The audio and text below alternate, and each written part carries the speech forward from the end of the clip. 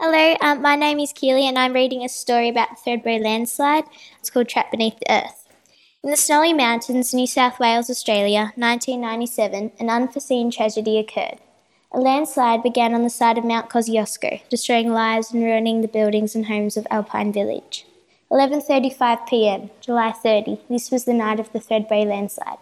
Tons of rubble, mud and earth came tumbling down the slope of Mount Kosciuszko, speeding up every time something shifted along the mountain, crushing anything in its path. This would be a catastrophic end. Nothing could withstand the strength and capacity of the landslide, not even the Thredbo ski resort. Peacefully lying in bed, innocent civilians could hear the landslide coming. Helpless, they tried to escape. Flicking the quilt off their bodies was the most some could do before being buried alive in their final resting place. 18 lives were destroyed that night, but for one man, there was a different ending. Stuart Diver and Sal, a newly wedded couple, lie still and asleep in their Thredbo ski resort apartment before being separated.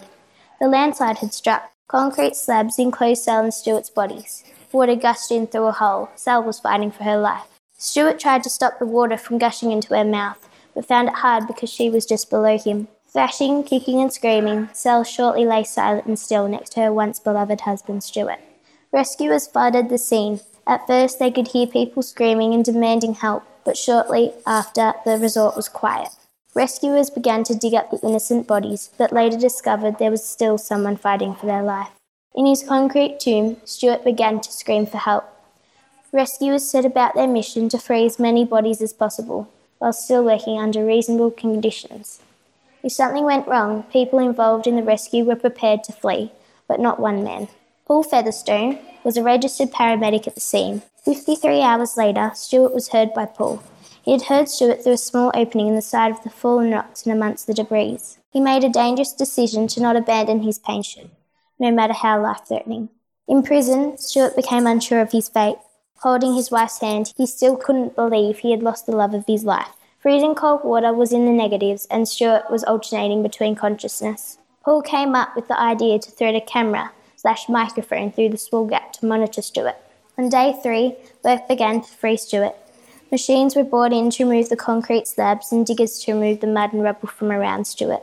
Many times the ground became unstable and started to move. Rescuers evacuated the site to diminish the chances of anyone else getting hurt. This is when Paul picked up a shovel and scraped the rocks above Stuart to make him think people were still working above him. After 65 hours battling sub-zero temperatures, Stuart was finally pulled out of the wreckage. He was instantly rushed to the closest hospital to be treated for frostbite and any other further injuries he had sustained. He was released several weeks later. It was discovered that the cause of the Thredbo landslide was from a leaking water main, melting snow and a heavy downpour of rain. In 2002, Stuart found love again and married Rosanna Cosentino. They had a daughter, Alicia, and lived a happy life before Rosanna was diagnosed with breast cancer and died in 2015. Stuart speaks a lot about Rosanna to Alicia as she was only 4.5 when her mother died. This was the biggest historical landslide, resulting in tragic loss of life.